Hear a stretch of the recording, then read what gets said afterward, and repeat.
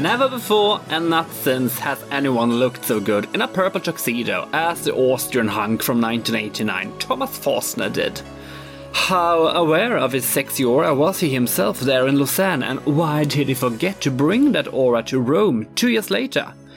What was it like to work with Modern Talking's Dieter Bohlen, and did the poor result in 1991 affect his career and life? You are listening to Eurovision Legends with me, the Purple Poodle, Emil Löfström.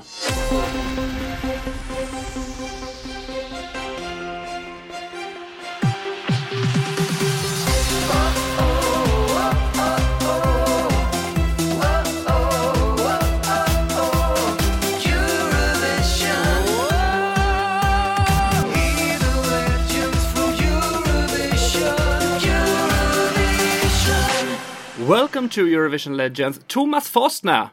Hi there. How are you today? Oh, I'm very fine, thanks. A little bit tired, it's Sunday, so I try to relax and yeah. But fine in all. Great to hear. I hope my English will be understandable for you and your audience. I'm not quite used to talking English, so I hope it will do. It will, and to loosen up and get into a Eurovision mood, I thought we could begin with some quick questions. Oh, okay. You want to test me? No. Okay. I just want to know your opinions about stuff here. Okay. Best song from Austria in Eurovision? Best song from Austria in Eurovision? Oh, that's a quite hard question.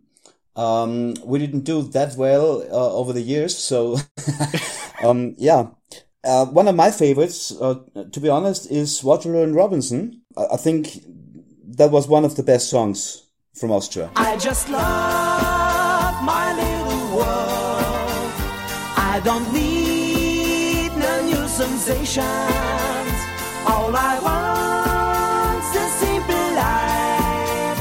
Loving you's a sweet temptation. Worst song from Austria in Eurovision?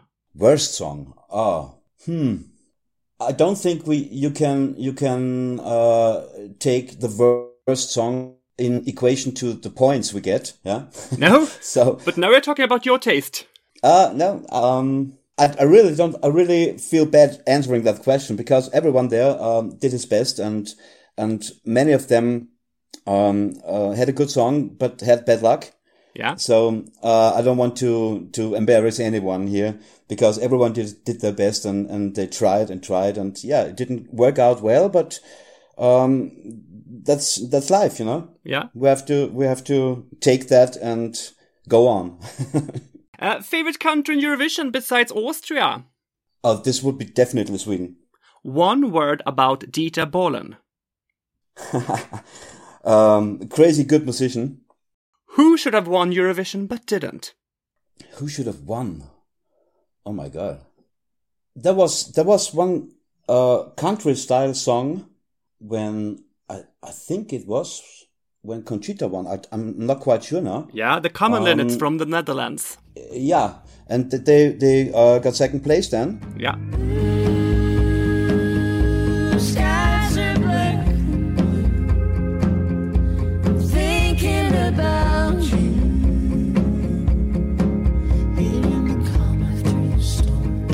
I thought they would win, yeah? Yeah. And I would wished they had won. Nothing against Conchita, she was great and did a very good job. But this song hooked up in my mind. Yeah. Who should not have won Eurovision but did?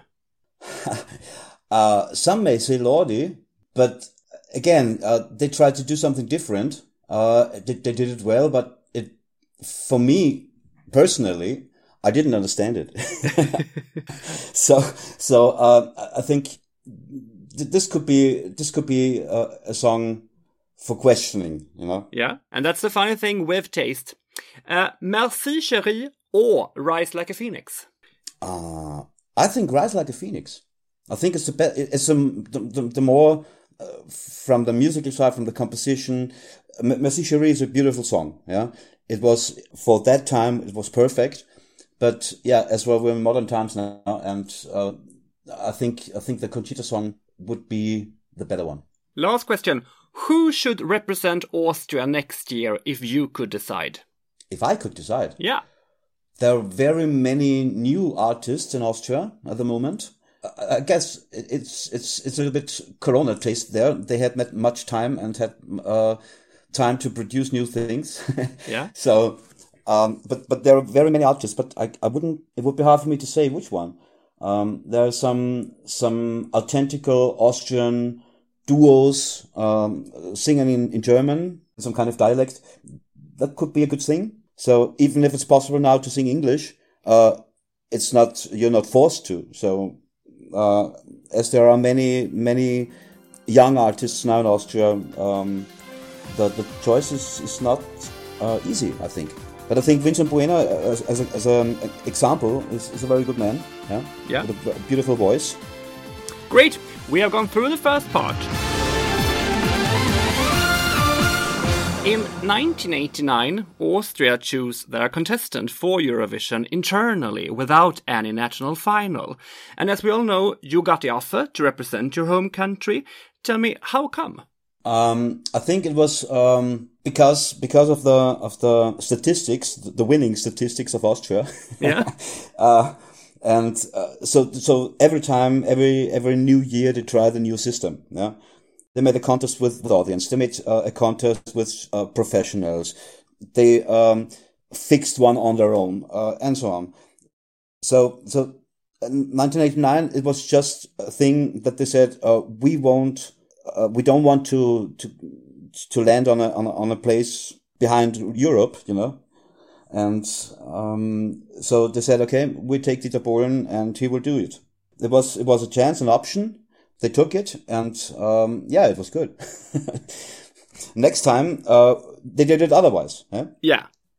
It was said that you were one of the famous Wiener Sängerknaben. And for us not familiar with Austrian choir boys, how much of a thing was it back then? Oh, I loved to be there. It was a great time. It was a hard time, of course, because I was a very young boy, and we did many concerts and many traveling. But it was very interesting, and I enjoyed every minute, I guess.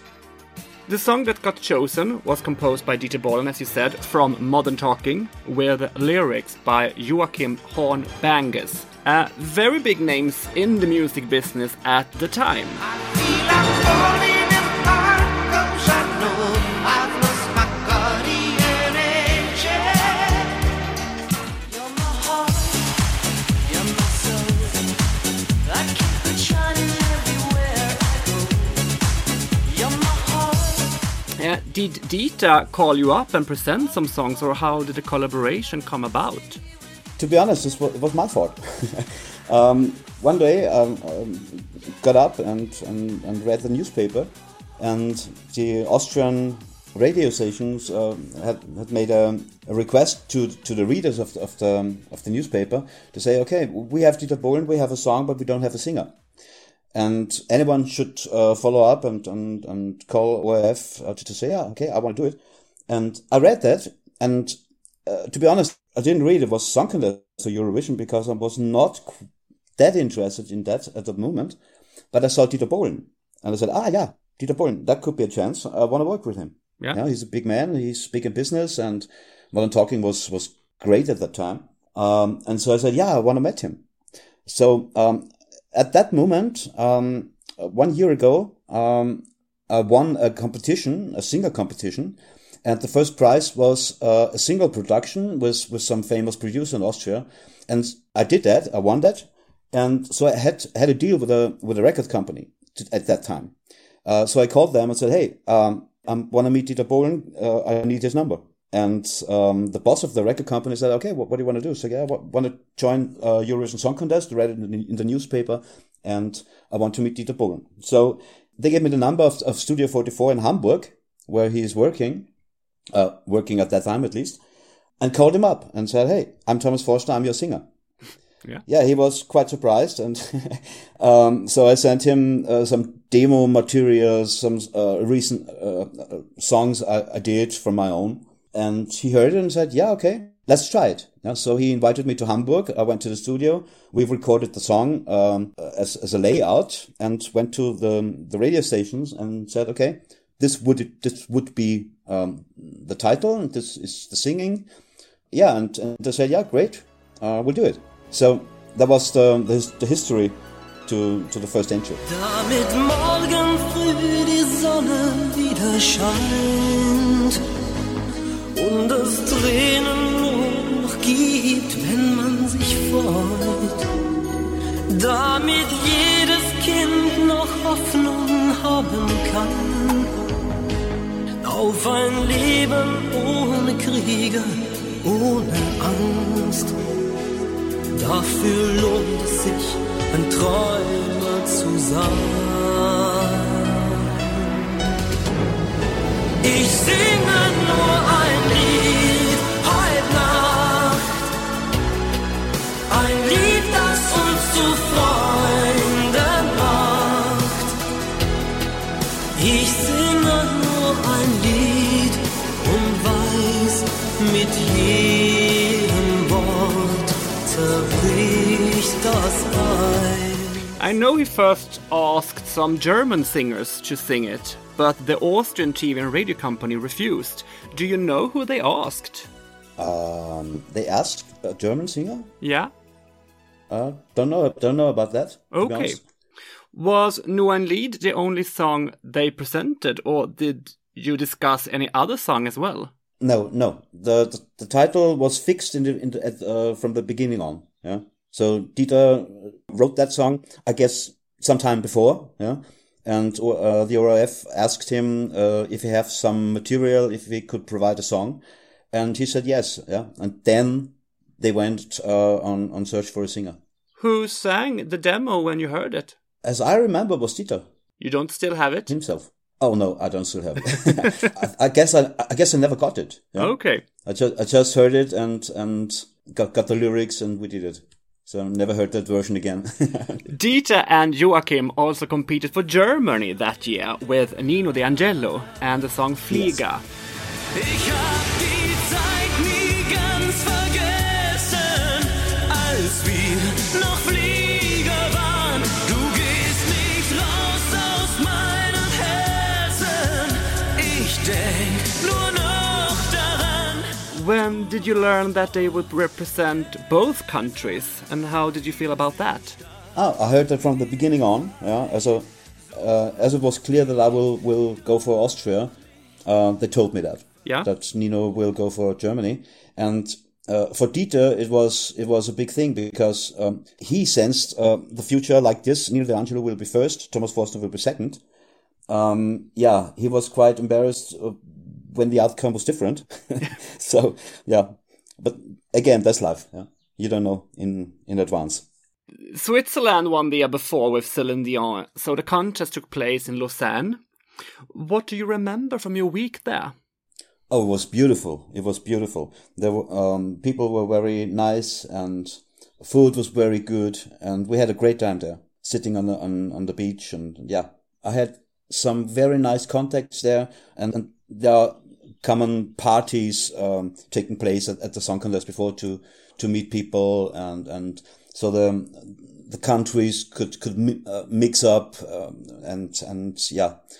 Were there any tensions between the Austrian delegation and the German? Oh, no, not at all. Not that I know about that. Did anything special happen behind the scenes? There was such big experience. It's really hard to remember. Yeah. It's I can. Take your time. I'm fishing about funny, like the Israeli little boy. When the competition took place, he didn't have any voice left because they forced him to sing the song the whole time, for instance. Maybe you saw that. Oh yeah, I remember there was something with the Israeli boy, but I have no details. I knew there was discussion about the girl because of her age, and but yeah, The French girl. yeah. There was discussion. That's what I remember, but I don't have any details on that. I'm sorry. What was it like to work with Dieter Bohlen? Working with Dieter was very special and very interesting. You know, I came there and he was some sort of, not musical god, but he was very, very, very successful. And I tried to learn there. I was very nervous. Tried to do my best and get a good contact to him. But he's special. You know, it was really interesting because I was there in the studio and sang my life out, and he said, more feeling, more feeling, and I didn't know how to do it. Yeah, I didn't know how to get even more feeling in it than there was. Yeah, so I was quite frustrated at the first, but then we found a way to get communication in a way that works. Yeah, to say so. But in the end, we are very different, and we have very different attitude regarding music and production, and that's just the reason why the collaboration didn't last, because we are much too different, to say. Yeah. Did you feel that you got enough support from him, or was his attention split between you and Nino Angelo? Yeah, his attention was definitely split. It was definitely more on the German entry than on the Austrian entry. When he saw that things don't turn out the way he planned, he got very angry, in fact. And that's another difference between him and me, because I do my best and leave the rest. He does his best, and all things have to go. He likes it. But who did he blame? I mean, did he blame you or the Nino D'Angelo? Not in person, but he did show his embarrassment. Yes, but he was frustrated and angry. Well, me myself, I'm a big fan of his music, but I've heard these stories about him before. Tell me about your iconic styling, the wide purple suit and an iconic mullet haircut, almost the epitome of the 80s. Yeah, as you say, it was the 80s, and I really wasn't the only one holding to that style. No? If you look at George Michael, Wham at that time, or other big artists, this was the fashion at that time. Yeah, absolutely. But you were gorgeous.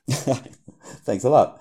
In fact, it was an accident. Not the hair, but the suit was in fact an accident, because when we heard that, or when we learned that we will do that, the song contest thing, a question came up to my mind, okay, how to look? And we talked about and looked at suits, and nothing was really my style. So I went to a shop and I found a blazer. I think it was some sort of gray, and washed it, and it turned out to purple. Oh, yeah, because something went wrong, and it had a purple touch. And I looked at it and said, hey, that's cool. So we went to Degenfeld. There's a company making suits in Austria. It's quite famous. And I said, hey, I want a suit with that color. Yeah. And we found one, and this was the song contest one. So it came to the purple suit. I loved it. Really, I loved it. And it was completely different. And yeah, they talked a lot about it. I know you are extremely popular because of your look, from both girls and boys. Were you the one in Lausanne with the biggest fan club? I don't get the last question. I'm asking if you were the one with most fans around you, that got most attention, because you are considered the most gorgeous guy that year in Eurovision. Thank you very much. That suit influenced a little bit.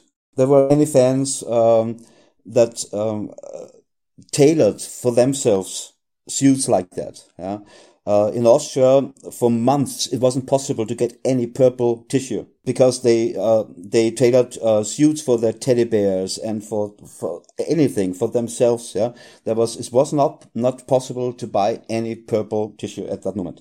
Yeah, in Austria, that was quite amazing. Yeah. But how did you handle this attention? How I handled it. I was. Did it change you? Yes, a lot. I was very young. I haven't experienced something like that before, and at that time, I didn't think of that it could be anything like that. Yeah, but I think I grew in the situation, and I handled it, and it worked. I'm very happy about that, because there was no experience. Yeah, so I did what I did, and I was who I were at that moment. Do you remember who you thought was your biggest competitor in Lausanne? Yeah, for me personally, of course, it was Nino, because we had the same producer. I wanted to impress Dieter Bohlen, of course. So I guess he was the biggest competitor. Do you believe that you steal points from each other? People said so. I mean, comparing your songs, Yes. they are of course different, but are produced in a same Yes. way.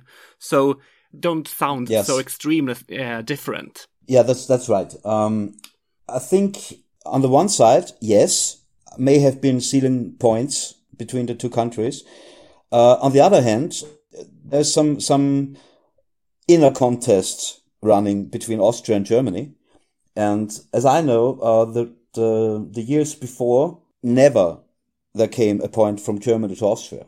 So stealing points is not really the point here. On the other side, this year was the year where I got points from Germany for the first time. So this was very interesting. And so for me, it turned out well. I don't think that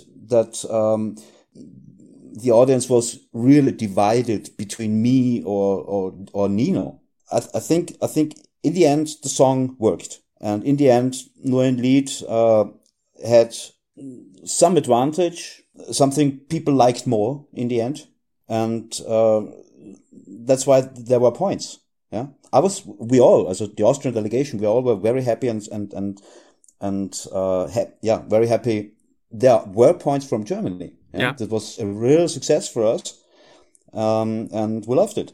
So there was no real competition between Nino and me. It was just personally, of course, I would have liked seeing me before him, but he did a very great job. There was a good title, and he's still a fantastic singer. Absolutely. So yeah, if he's my competitor, I'm very fine with that. Did you have any favorites among the songs? To be honest, I don't remember who won then, but I guess it was Sweden, right? No, Yugoslavia. Whoa, rock me baby. Ni är världens där, rock me baby. It was Yugoslavia. Yeah, with Rock Me. The Swedish title En dag. at that time. Yeah. Who was that? Tommy Nilsson. I think this was a favorite for me. Maybe I'm mingled years now. Because in 91, Sweden won. We're talking Yeah. about 89 now.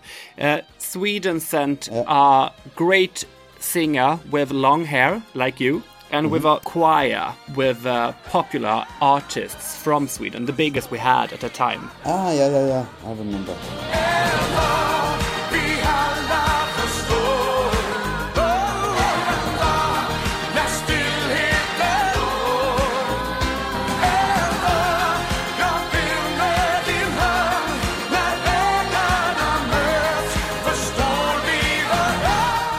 And Sweden ended fourth. With 97 points, you ended up in a respectable fifth place. Do you have any opinions about the outcome? To be honest, I never had thought that we come that far. You didn't? No, I didn't. Because I knew the history of Austrian songs, and there have been good songs, and they landed on last place anyway. So I really was just nervous, and I personally thought, okay, we will be somewhere in the middle. Yeah? In fact, Nino got the place that I thought I would land on. When we saw, okay, 12 points from Switzerland, 12 points from Israel, and so on, I really was very surprised and very nervous, because I saw, okay, this could work out very well. Yeah, we may end up in the top 5, but I really didn't foresee that. So I was very happy about that. And in fact, it was the best position for many years for Austria. Yeah, so I really was satisfied. What happened after Eurovision in 1989 in your career? I mean, how was it to go back to Austria after this success? It was crazy. I came to the airport and stepped out of the plane, and there were hundreds of people waving and crying out, shouting out. And in fact, I went back because I was shocked. I went back the door and needed a second to realize what's happening. And then I went out and we spent, I think, 4 or 5 hours on the airport doing autographs and photos and interviews, and it was really, really weird. Yeah. Yeah. And in fact, it didn't stop for a long time. The single Nur ein Lied peaked on the Austrian charts, and you were the hottest guy in the country. And the song was also released in English with the title Song of Love. Yes. Queen of broken hearts, I want to lose control. You can have my love, my heart, take my soul. Can't you hear my heart that's crying just for you? Words just can't express my love will do. You're the love of my heart, the love of my life. It's just another song of love.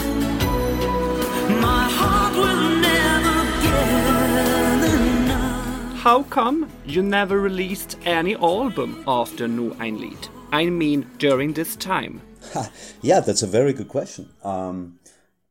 Of course, I've tried. To be honest, my music differs a little bit from the song I did at the song contest. Yeah, so the music before it was different, and the music afterwards was different. But I tried to convince the record companies to do an album with English songs, with English pop songs, and they clearly said, "No, we won't." Because you're successful in Austrian Schlager, and we would do exactly this and nothing else. And so I tried for years to get a company that would do music as I like to do it, in detail. So I wanted more rhythm. I wanted English. I wanted more international. Yeah, I wanted more progressive styling in it. But they clearly said, "No, we won't do that." So we didn't do it. I didn't want to release not songs like Nur ein Lied, because this one is special, but the songs they came to me with afterwards. They were not my style. They were not my fashion. They were not my heart. I couldn't sing them. So, as no one came with a song fitting to me, we didn't do one. That's the truth. Yeah, I would have liked really much to do more, to make an album, to make more releases. But it took, 25 years or nearly 30 years to come to the point where I can do a song and I don't care about companies. I don't care about anyone saying, "No, we can't do this because this will not be successful.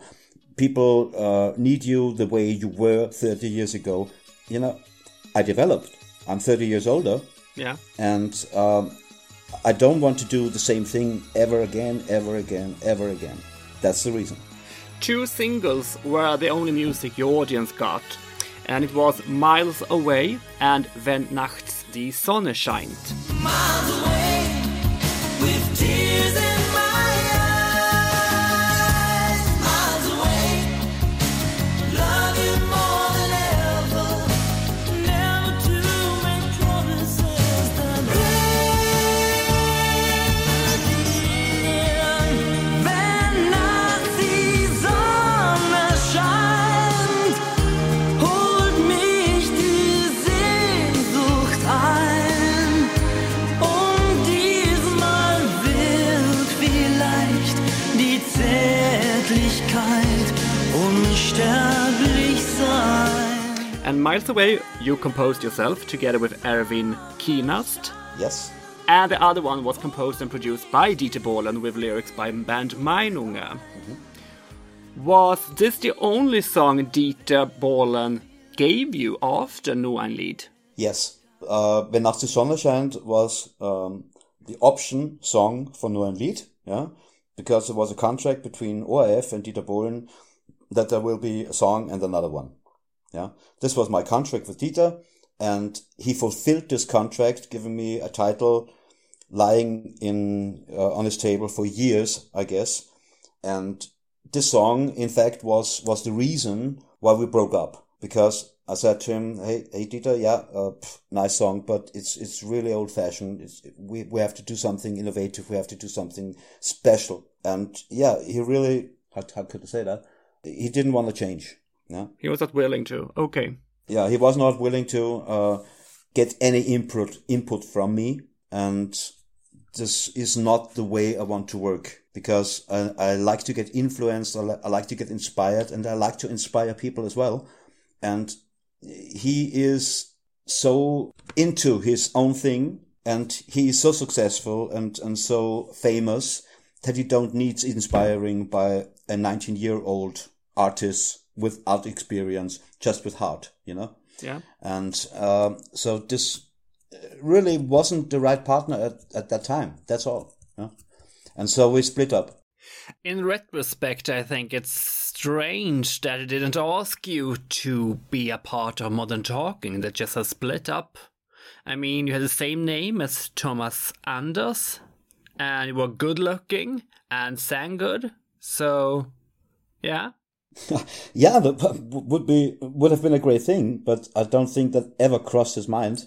A second. Strange. Yeah. As I said, it was a contract work. He fulfilled it. I was just a tool. I never have been any artist he would like to develop something or make something new. It was just a contract. In 1991, Austria opted for a national final, and 10 songs competed, and the winner was chosen by televotes and an expert jury. And you, Thomas, were the favorite of them both, so you won comfortably. You mean the Austrian competition? Yes, in 1991. Yes, I won comfortably, and we were in a good mood, you know. People liked it, and the professionals liked it, and the song is a good song. But when we competed in Italia, it was a very different thing. Yeah. Can we rewind the tape? Can you share some memories from this pre-selection? I knew that my hardest competitor was Tony Vegas.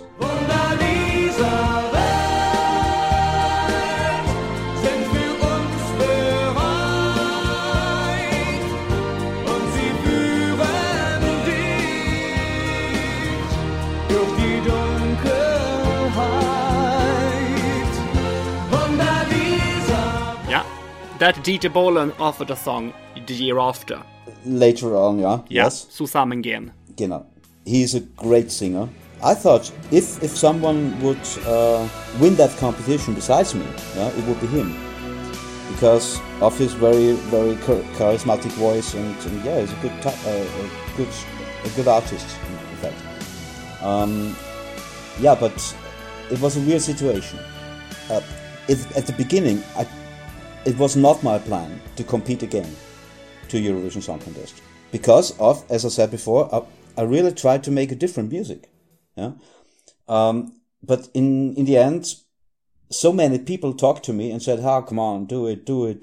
And in the end, I said, "Okay, I'll do it." But this was not the right attitude for it. And at that time, it was a hard time anyway for me, because all was very new. The first success went back a little bit. I saw that we need a new song. It must go forward. Something has to happen, and this was the opinion to do so. So in the end, I said, okay, let's do it. But it was not really with my full heart, and that was a problem from the beginning on. It didn't change competition. It didn't change winning the Austrian competition for the song contest. I was very happy about that because people liked it and everything was cool. But the whole second entry was under a bad star from the beginning on. Yeah? And so it turned out in the last.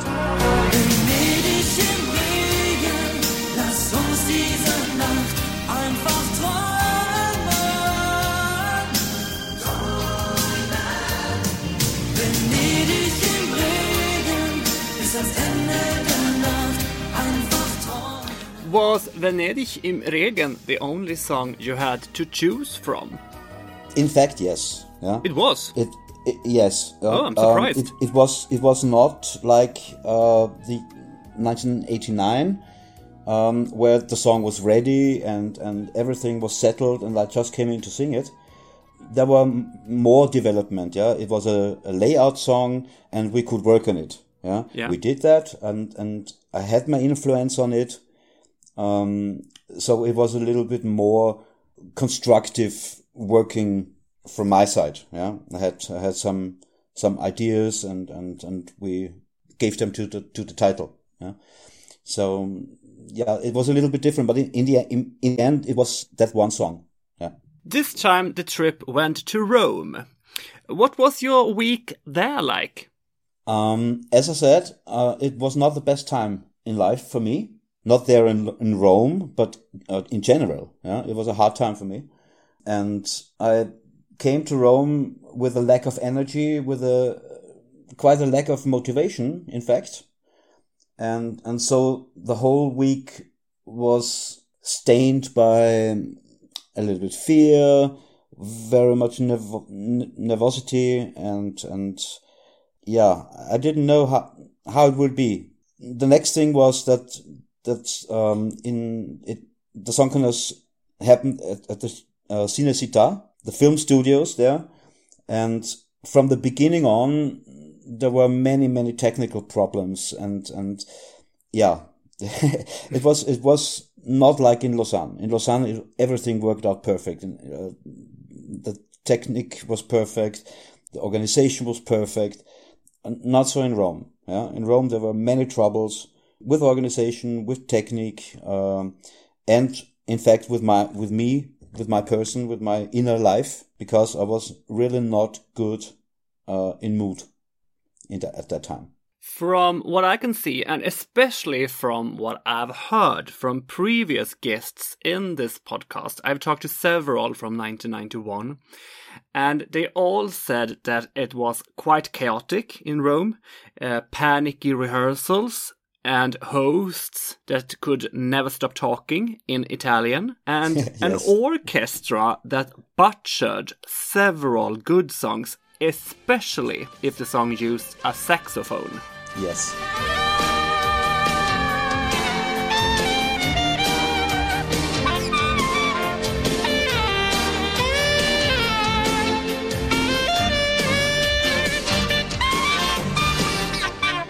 I experienced completely the same. The orchestra was good as orchestra, but you didn't hear it in TV. When I performed the song live at stage with the audience, everything was fine. Yeah? It sounded good. People liked it. We were confident that this will turn out very well. Then there came no points. Never. No points the whole evening. And I said, how could that be? It was a quite good performance. Everything worked out fine. Why? When I came back home, I seen a recording of the song contest in Rome, and I couldn't believe my ears. This was a different song.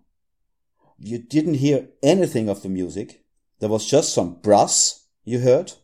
One singer of the choir was heard. Me was heard, but nothing else. So I really had problems to recognize the song. So when I saw that, it was very, very clear why this turned out that way. Because people didn't hear the song, in fact. Yeah. Yeah. That was a very special thing. But yeah, again, that's life. We have to do it. We have to live with it. And sometimes you win, sometimes you lose. Yeah, I lost. That's it. Yeah. You brought the singer Simone with you that competed the year before with the song Keine Mauern mehr as a backup singer. Yes.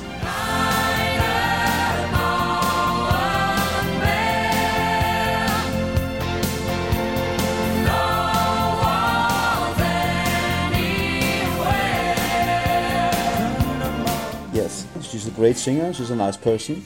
I'm happy that she was there, and she's very successful in Austria till now. Yeah. And yeah, it was nice. It was very nice. Given your outfit, I guess you love purple.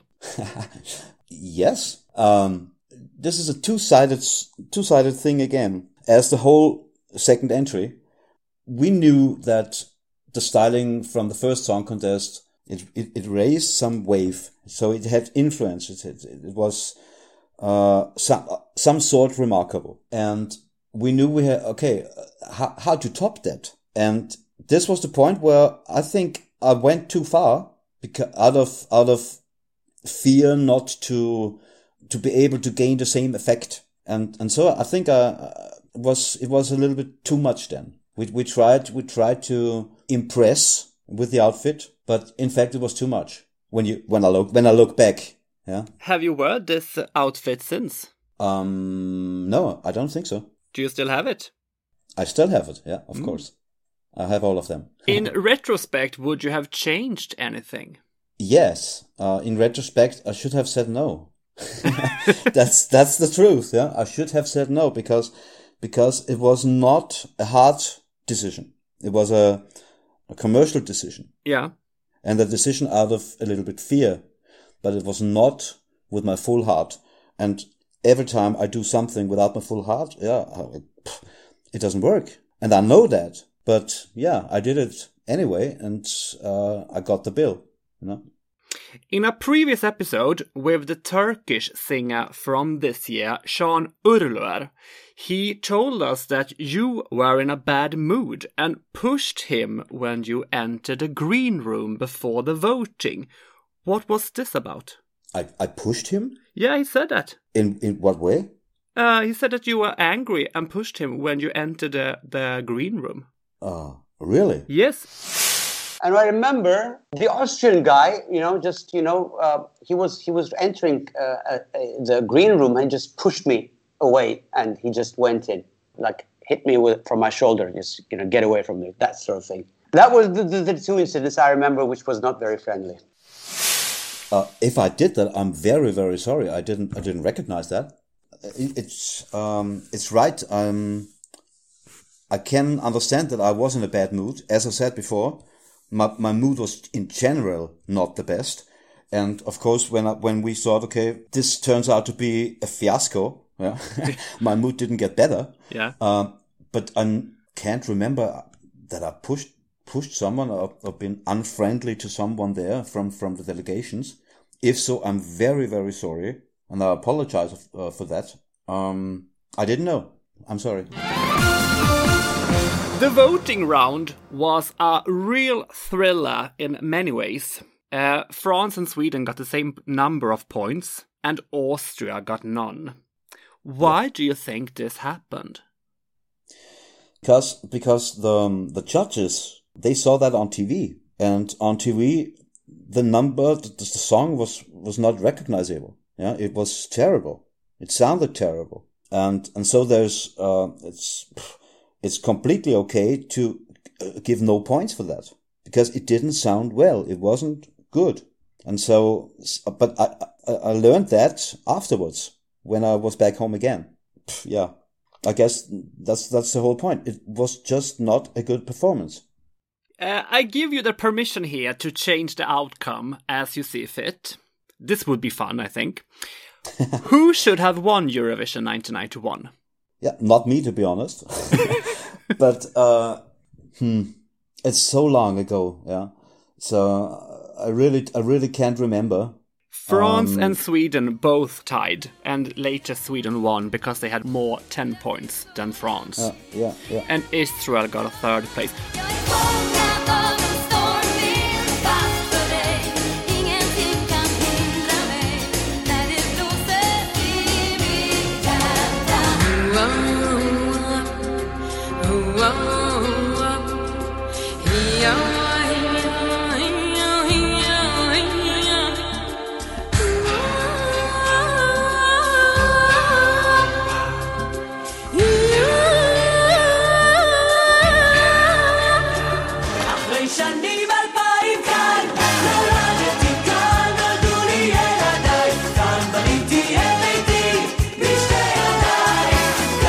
Do you remember those songs ended on top?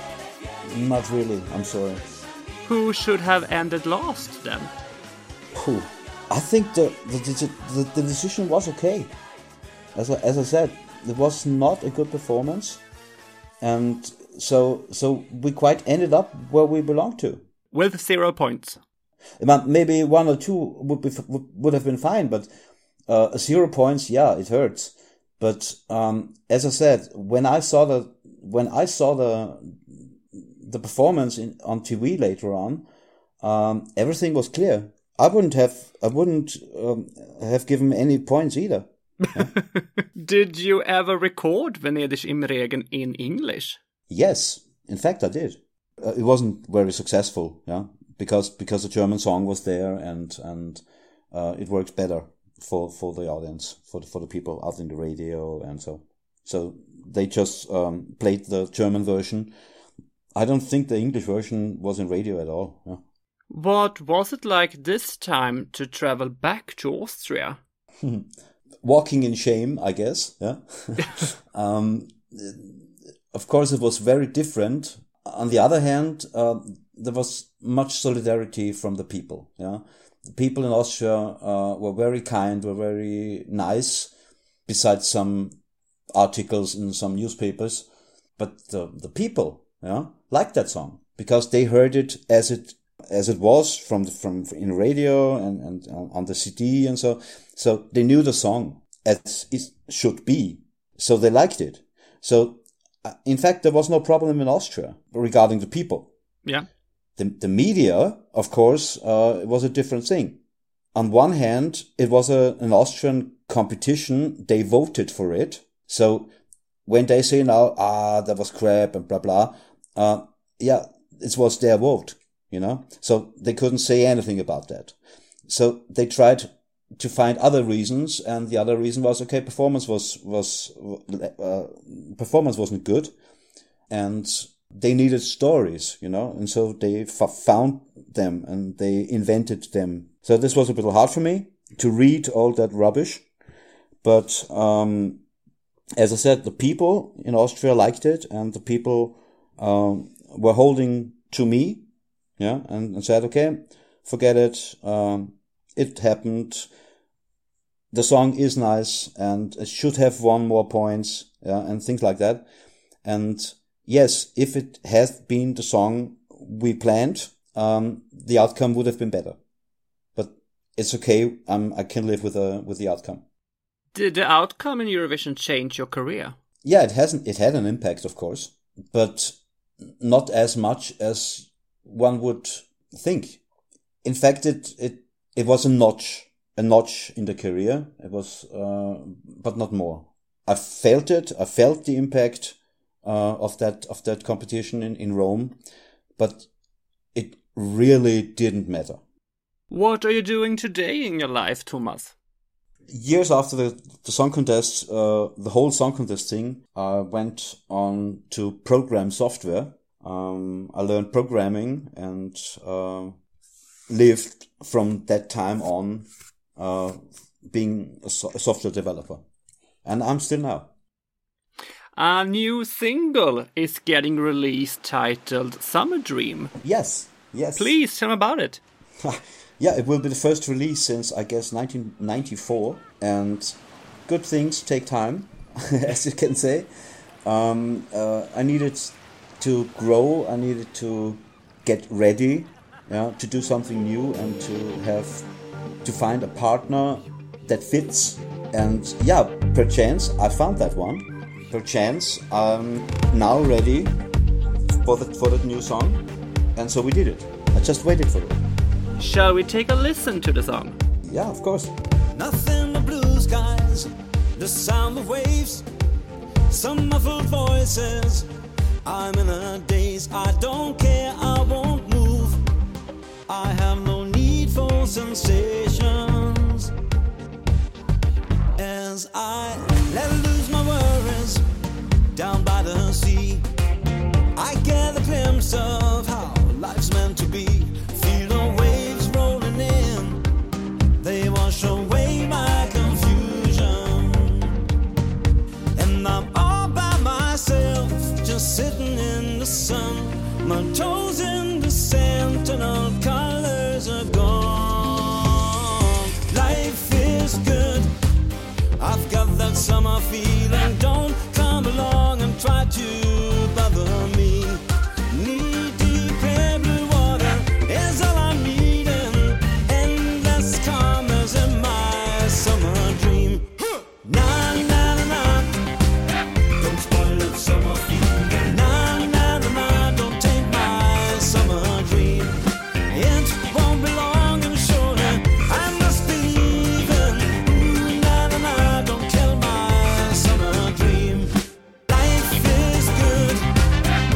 I composed that. So the song by Root, by Root is composed by Charlie Ranneck, and he's a producer nearby my new hometown.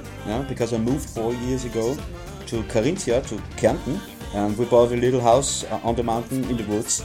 And he's a producer nearby in Wolfsberg, and we met by chance. And he sent me a demo, a layout song, and it really got me. I heard the first, and I said, okay, I want to do that. So we came together and worked in studio and developed the song. I wrote the melody, I wrote the lyrics. I did very much of the arrangement with him together. And I think this is a great song. I'm very proud of it. I'm very happy about it. And I'm very interested in how this will end up.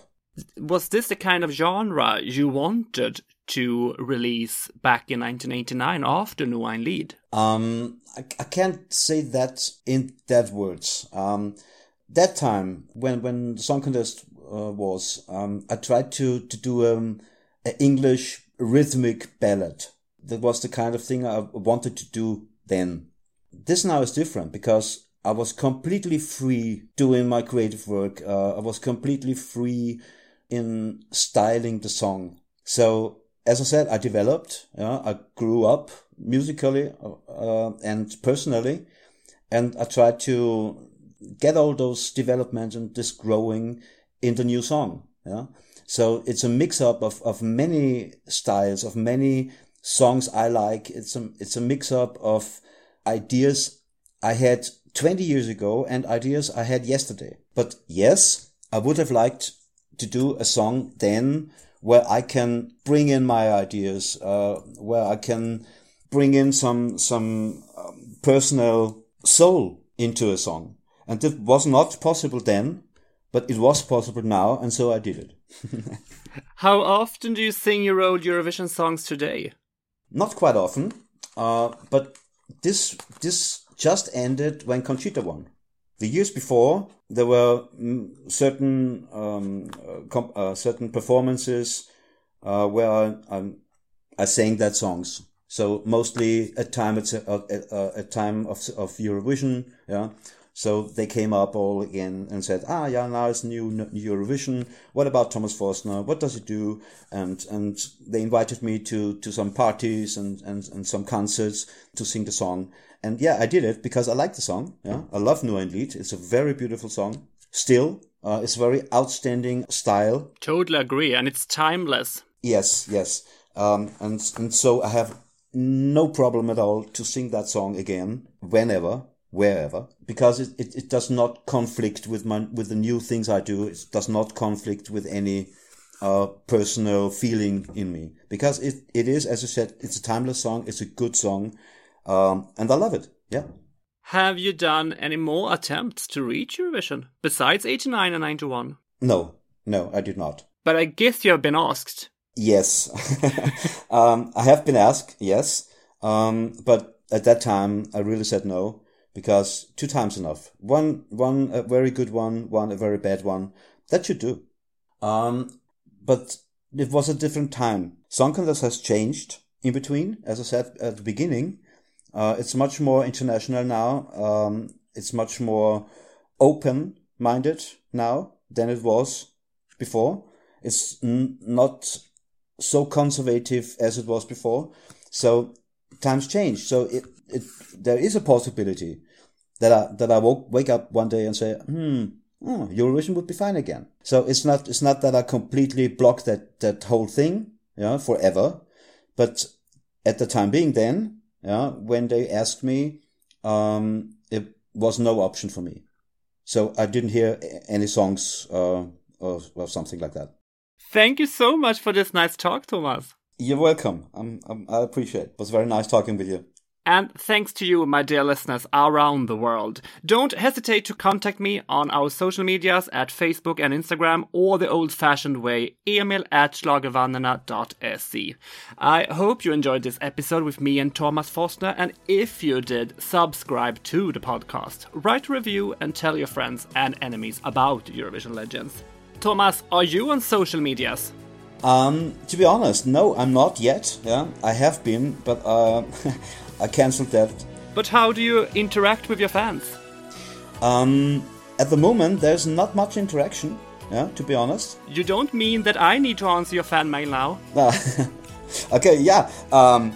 There will be social contacts again. There will be, I guess, a Facebook account and a Twitter account and all those things, because really we tried to start a new thing, and we are in a new time, and we can't go without any social platforms.